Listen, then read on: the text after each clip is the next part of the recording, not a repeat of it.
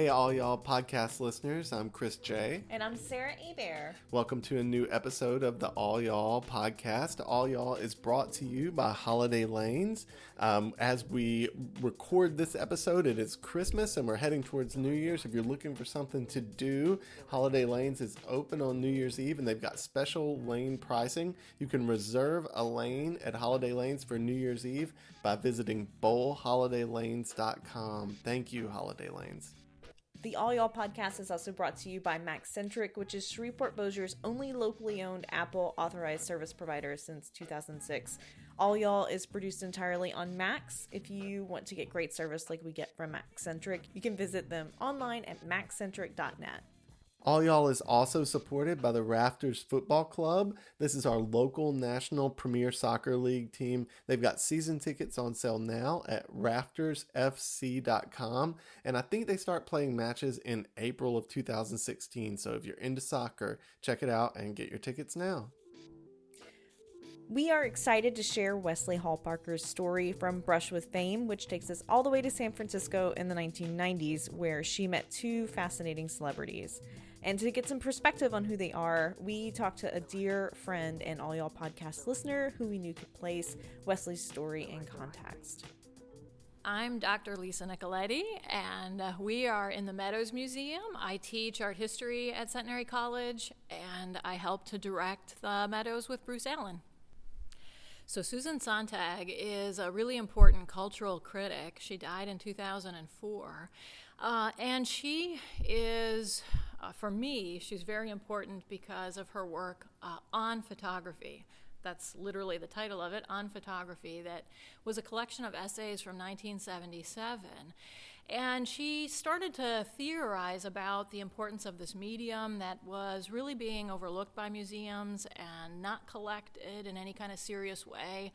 And she started to give contemporary photographers a lot of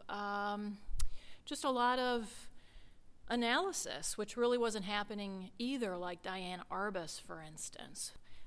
She was also somebody who was very active in protesting war, in criticizing various political policies, and she just became one of the most prominent members of the American intelligentsia in the late 20th century. Annie Leibovitz was her very good friend, partner. There were always these kind of questions about what their relationship actually entailed, and they never, during their time, allowed people to have that kind of insight into what kind of a relationship they had together. They were life partners. They supported each other. Leibovitz is important because she was, well, right now you think of her as being the most probably famous American contemporary photographer because she worked in all these popular magazines, really starting with Rolling Stone, going on to Vanity Fair and Vogue. And when you think of some of the canonical images of American famous people, you are most likely thinking of one of Leibovitz's images, be it the last professional photos of John Lennon, shot just hours before he was killed. Those famous images of him curled up next to Yoko Ono are Leibovitz. That nude image of the pregnant Demi Moore. If you're an arts and literature student, you're a well-read person living in Berkeley in the late 90s, if Leibovitz and Sontag walked into the room, it would be something that changed the room. It would be a huge thing for them to walk in together, especially in San Francisco in the late 90s, wouldn't you say? Yes, absolutely. They are not only famous by then, but they are visually striking people. They look like no one else. You know, Susan Sontag with her shock of white hair and with, black hair with a shock of white in it, and Leibovitz wearing these fantastic trousers and great, like wingtips or Oxfords with this long blonde hair. They look like nothing else, I think. Within their career, did they know the fame that they had achieved? In the 90s? Yeah. In the 90s. In the 90s, oh yeah. Yeah. So when they walked into a place, they probably knew, like, I'm famous. Oh yeah. Like, if this is in a bookstore, or they probably have a shelf almost to themselves at that point in Berkeley. You know, it's almost like, as you're describing this, it sounds like a joke. You know, like Susan Sontag and Annie Leibovitz walk into a bookstore in Berkeley, and you're just waiting for the punchline. Now that you know a little bit more about Susan Sontag and Annie Leibovitz, we hope you'll enjoy Wesley Hall Parker's story just as much as our live audience did during the live storytelling event, Brush with Fame. Here it is.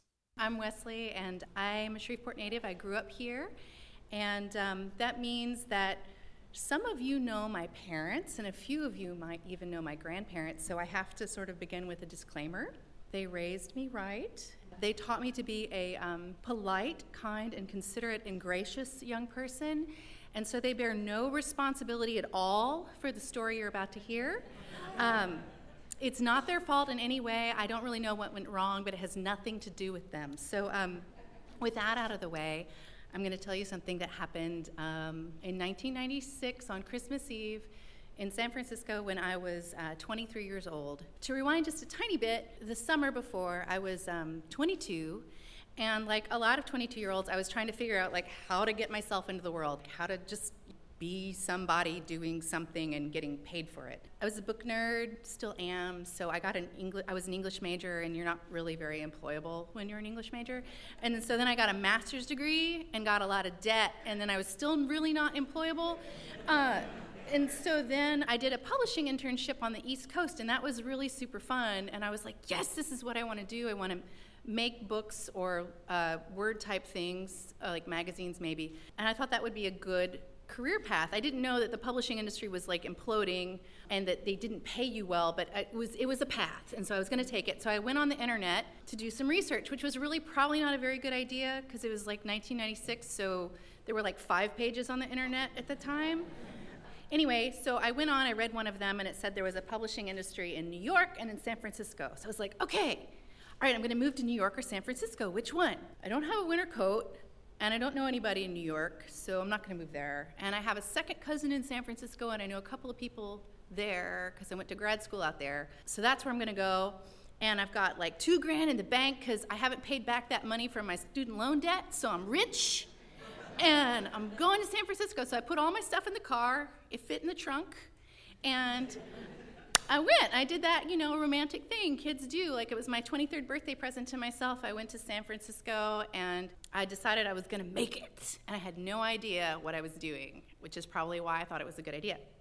And immediately realized that I was not rich, I was broke, and I needed to get a job immediately, or I would be going back to Shreveport in like 2 weeks. So I needed a job like now. And also, since it was like the mid-90s, well, the problem was there was no jobs. There was like a recession. I mean, if you were like a humanities person like I was, like the engineers could get jobs, but we couldn't.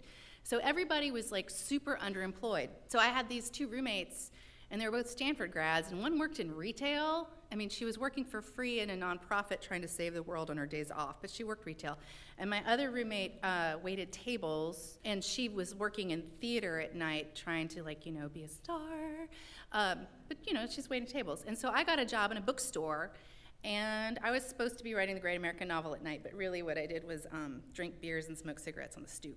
But anyway, so that's what we were doing, and so I was working in this bookstore.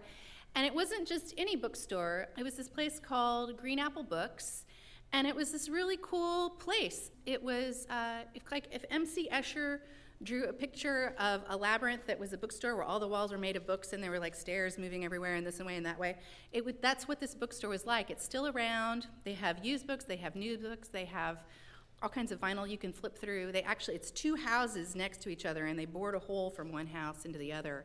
And so you can just kind of climb around in this space and get lost in it. So it's kind of a destination in this dive bar sort of funky way if you're in San Francisco. But it was a terrible job. Like, I made $6.50 an hour, and I could barely make rent on it. Plus, it was like a socialist bookstore, and they had a union, and I was already in trouble for not paying my union dues, which were like a couple $100, and I couldn't afford them because I made $6.50 an hour.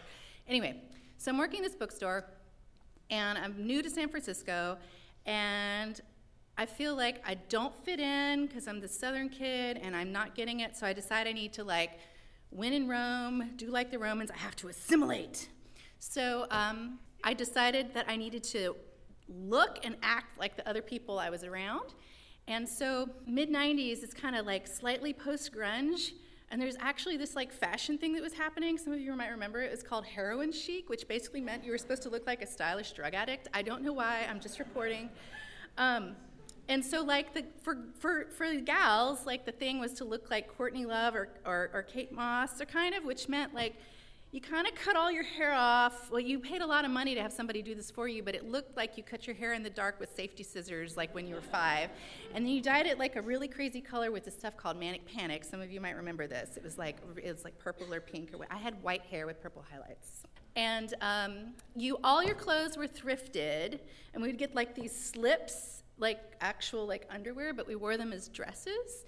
And they were vintage, usually like from the 50s, and then we'd get these granny sweaters with like cool embroidery and jewels all over them, so we kind of looked like we're slightly senile old people who'd wandered out, And then, so it was clear that we were like tough, and we were like feminists, and we meant business. We wore like these like, they were like Doc Martens, except they were platform. They were called Fluvogs, so we wore platform combat boots. So, and now that I have children, I know, I have seen my children dress themselves, and I know this look is called angry toddler. So I was working in a used bookstore making $6.50 an hour, dressed like an angry toddler. And the other thing that went along with this angry toddler look was like the attitude. Like, I don't know if you guys remember, but like there wasn't like a service with a smile thing happening in the mid-90s. Like, everybody was really, really cranky. I don't know what the deal was, but like if you got your espresso from the guy at the cafe, he was like, "What's up?" And you felt like you were like privileged to be receiving the espresso from this person who was clearly superior to you. And that was just like the deal. And it's probably because everybody was so underemployed. This guy probably had like a PhD in philosophy, and he was really pissed off to be serving coffee. So that was the deal too in the bookstore. Like, we were generally surly, so I tried to be like mean, which was kind of against my upbringing. But I was doing my best to be very like cranky. So I'm cranky, dressed like a toddler, working in the bookstore. It's Christmas Eve. Now, I did not want to be working in the bookstore on Christmas Eve. This was the first Christmas Eve in my life that I was not home for Christmas with my family. For one, I was too broke to get a plane ticket home. And my parents probably could have sprung for the ticket, except that I was so low on the totem pole at the bookstore that I actually didn't have the day off. And so I couldn't get the day off. And while now I would be like, okay, priorities, this job is stupid, I should get a different job. Then I was so afraid that if I lost my job, that I wouldn't make rent, and then I would like fall out of San Francisco, and I would have to like creep home with like my tail between my legs and weird hair, that I was like, okay, I have to keep this job, I have to work. So I'm working unhappily on Christmas Eve rush at the bookstore, and the bookstore, of course, wants to stay open like stupid late because it's Christmas Eve. And not only that, I have to work gift wrap. Okay. So like, who here has worked retail? If you've worked retail, you know that gift wrap is like the 9th level of hell on like a rush day. For me, it was kind of like Lucille Ball in the chocolate factory, like, oh my God, the presents are coming, and I couldn't keep up, and the tape was getting stuck to me, and it was awful. And so there was this halo aura of stress ball around me. So like everybody could see that I was just emanating yucky vibes in the California terminology. And they didn't want to get anywhere close to me. And then suddenly, this quiet sonic boom of gossip goes whoom through the bookstore because Susan Sontag and Annie Leibovitz have just walked in. Now, this bookstore would have been totally hateful to any celebrity that had walked in and had been like an LA celebrity. Like if the 90s equivalent of like Kim Kardashian and Kanye West had come in, they would have been like, and like everybody would have been awful and mean to them. But Susan Sontag and Annie Leibovitz, these are like super cool, super hit, New York-y, like super lefty, feminist, whatever. Like this is like gold standard celebrity as far as like the bookstore hipster brats are concerned. And so everybody is like freaking out. And they're like, of course, because they're freaking out, they're trying to figure out like how to relate anyway, and they don't even know what to talk about, and they're just losing their shit. And so like they're talking about really dumb stuff. For example, the fact that Susan Sontag's footwear is terrible. They're like, God, she's wearing like white court shoes. This sucks. Well, maybe she's a feminist. It's okay if she has like ugly shoes. I don't know, man. They're freaking ugly. You don't wear that shit. So like, and everybody's really more concerned with Susan Sontag than Annie Leibovitz, because, you know, she's the writer person. Nobody can quite remember what Susan Sontag has written, but it was important in the 60s and 70s. And if you were an English major, you had to read Against Interpretation, so you remember that. And then meanwhile, everybody knows, of course, Annie Leibovitz, she like anoints everyone with celebrity status by taking their picture. So they're in there, and everybody's freaking out. The biggest thing of all is that Susan has double parked in front of the bookstore, which is a big deal because the bookstore is on this street called Clement Street, which is an Asian neighborhood in San Francisco. And there's all these grocery stores and restaurants there, which means that if you double park, the odds of you getting hit in the head with an orange, bok choy, or half a pig, or a fish are really high. So if you're going to double park, that's like some serious balls. So everybody's like, whoa, Susan Sontag double parked. And she's bold enough to wear the bad shoes. What's up? This is fun for a minute, and then I sink back into my personal private hell of gift wrap, and I actually forget that they're in the store because I'm just so caught up in my own stress case. At one point, I look up because there's this person in my business, like all up in my personal space, and I look up, and it's this person who's like a woman but looks kind of like Woody Allen, but with long hair, maybe like an Afghan hound, glasses, and she's smiling at me from like a great height because she's very tall and I'm very short. And I don't recognize her at all because I'm in my own like little stress bubble of hell. I've like even forgotten there's anybody famous in the store. And she goes, "Can I help you?" And I'm like, "What?" And she says, "Can I help you? You look really stressed out. Can I help you?" And I'm thinking, oh my God, everybody has seen how much I suck at wrapping presents. They know. And then I also think, they're coming over the wall. Like the people are gonna come over the wall into my space. It's going to be anarchy. And so I wish that the title of this story was like How I Wrapped Presents with Annie Leibovitz on Christmas Eve and We Became Buddies, but it is not. This is a story of my lesser self. So unfortunately, instead of my prefrontal cortex, the limbic system took over, and I was very afraid about people coming over the wall into my personal space. Completely irrational, stupid, but it's what happened. So instead of saying, like I was trained as a Southern child, "Why, yes, thank you, I would so love to have your help wrapping presents. Let's do this together." I did not say that. Instead, I gave her the stink eye. And I said, "Ma'am, the way you can help me the most is if you get back on your side of the counter." And you know, bless her heart, she did. Wham! She moved. Like, she went so fast, her leg came up over her shoulder, and she was gone. I mean, she was kind of laughing maybe a little bit as she did it, but she was like, had the penitent pose on the other side. I looked like a cranky toddler, like there was no reason for her to take me seriously, and she did. Part of my brain that is like Southern trained was like, that was really not nice, Wesley. You should not have done that. And then the other part of my brain was like, yeah. And I didn't really recognize that I had done a horrible thing until suddenly there was a voice hissing in my ear. And it was my manager, who was also co-owner of the store, and he said, "Wesley, do you realize you were just rude to Annie Leibovitz?" And I had not realized. And I said, "No." I knew I was so fired. Now, to his credit, he did not fire me until the new year. I think he fired me on January 2nd. But the walk home that night, because I lived walking distance from the bookstore, was really bad because I was all alone, and I was walking home in the dark, and it was cold, and I wasn't with my family. It was Christmas Eve, and I knew baby Jesus was ashamed.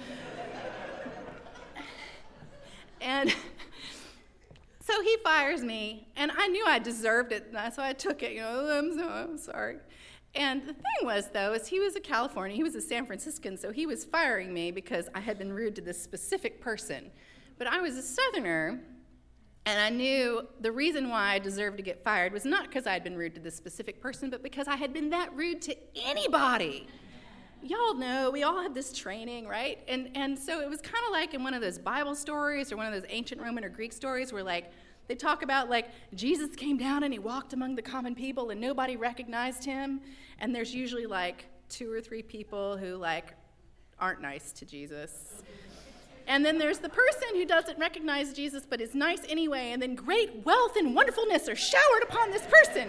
And I was not this person. I was one of the previous assholes. And so I deserved to be fired. And I was.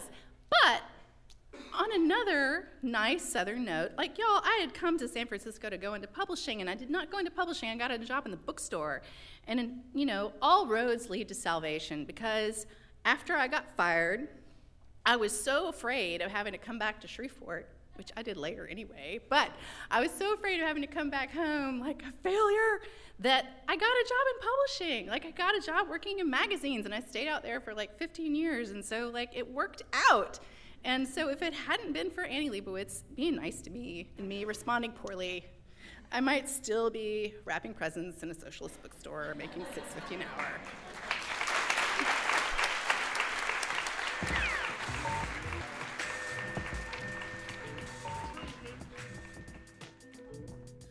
If you'd like to experience one of our live storytelling events, tickets are already on sale for our next 2-evening live event, Mommy and Daddy, on March 11th and 12th at the East Bank Theater. You can get those tickets at www.allyallblog.com/tickets. And we're already on the lookout for stories for that evening. And so we're looking for stories on the theme of motherhood and fatherhood. So if you have one or you know someone that has one, please reach out to us. Our email address is hello@allyallblog.com. Or you can even call our story hotline at 318-582-0665. That's 318-582-0665. Thanks, y'all.